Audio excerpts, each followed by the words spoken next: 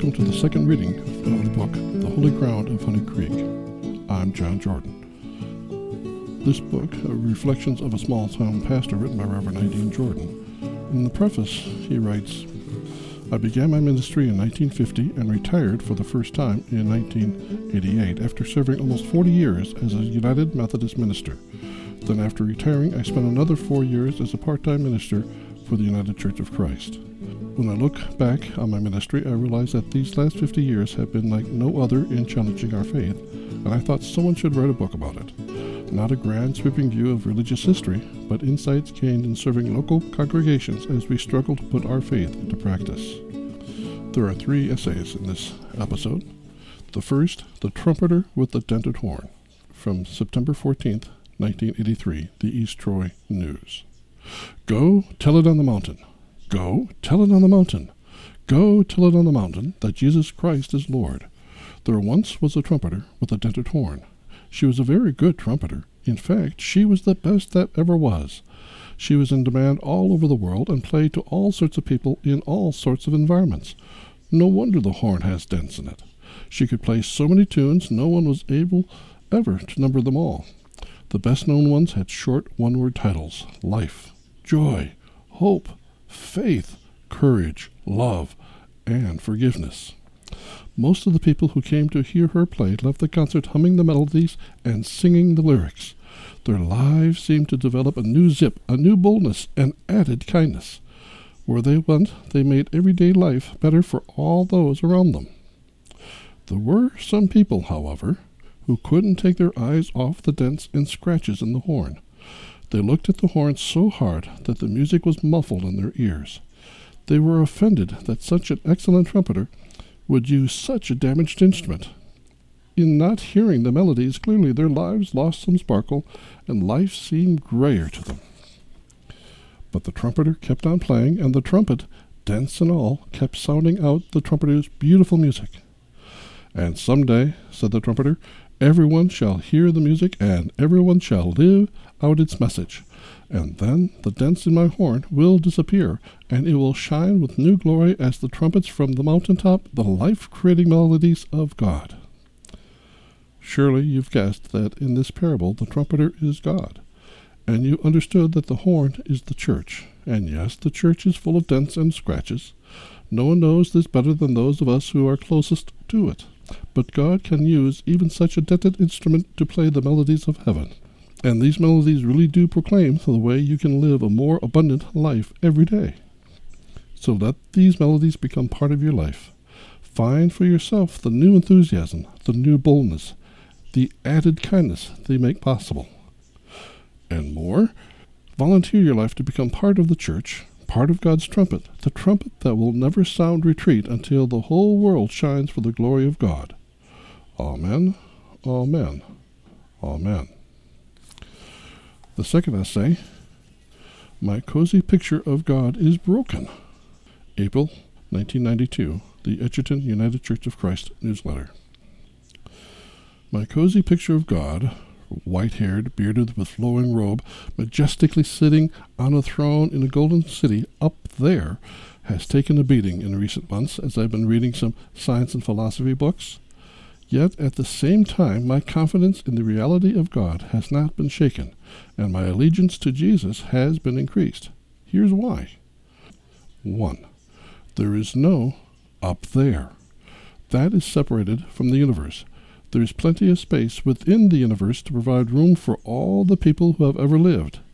But we can't get there from here in anything like our human body. 2.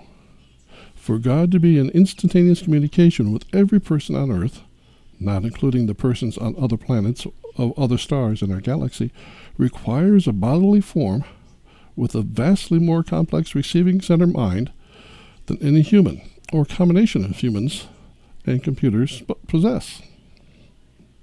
3. Much of what I have read indicates that there is such an interweaving of what we know as matter and thought that they no longer seem separate, but rather different aspects of the same reality. And this reality is as much or more spiritual than material. From here it is not a difficult step to affirm that God, therefore, is the most real spirit soul, person there is.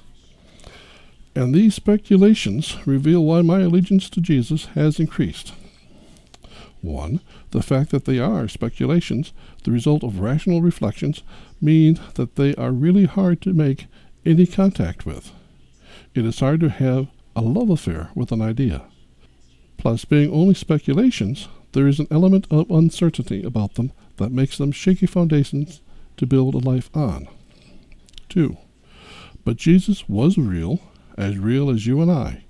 His impact on those around him authenticates his reality and also vouches for his spiritual genius.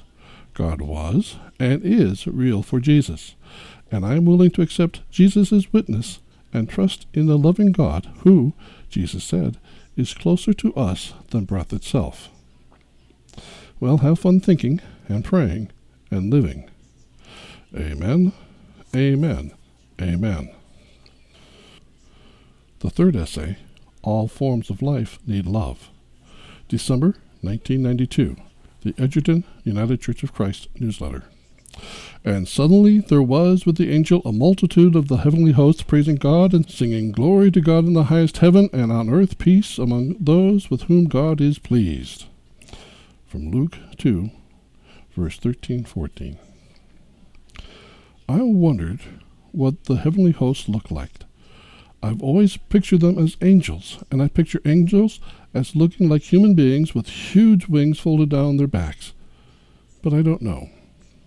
And last Christmas, I saw a delightful and humorous TV cartoon in which, among other things, 3 camels sang a jazzed-up version of We Three Kings. Maybe the heavenly host includes animals singing in their fashion, Glory to God. If you saw the movie Star Wars, you will remember the bar scene in some distant spaceport in which the patrons and the musicians exhibited a great variety of body forms. In the book Infinite in All Directions, presenting the Guilford Lectures in 1985, the eminent physicist Freeman Dyson writes, When life spreads out and diversifies in the universe, adapting to a wide spectrum of environments, we will have to choose either to remain one species united by a common bodily shape, or to let ourselves diversify as other species. Plants and animals will diversify until we are 1 million intelligent species exploring diverse ways of living in 1 million different places across the galaxy. It even makes sense, if life is organization rather than substance, to imagine life detached from flesh and blood and embodied in networks of superconducting circuitry in interstellar dust clouds. This line of thought leads me to urge tolerance upon us all. In the vast universe, there may be many weird, to us, forms of life. We should practice tolerance now in order to be ready for when we meet other intelligent life forms from other worlds in space.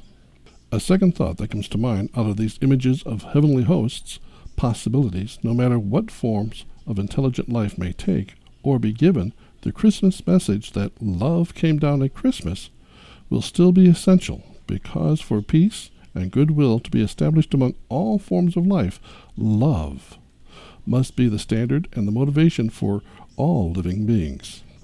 Any other motivation will end with us tearing ourselves apart.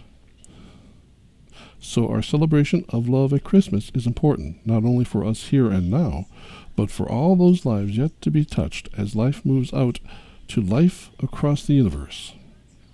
Amen, amen, amen. This ends the second reading from the book The Holy Ground of Honey Creek, Reflections of a Small-Town Pastor, written by Reverend I. Dean Jordan. Thank you for listening. Till next time, I'm John Jordan.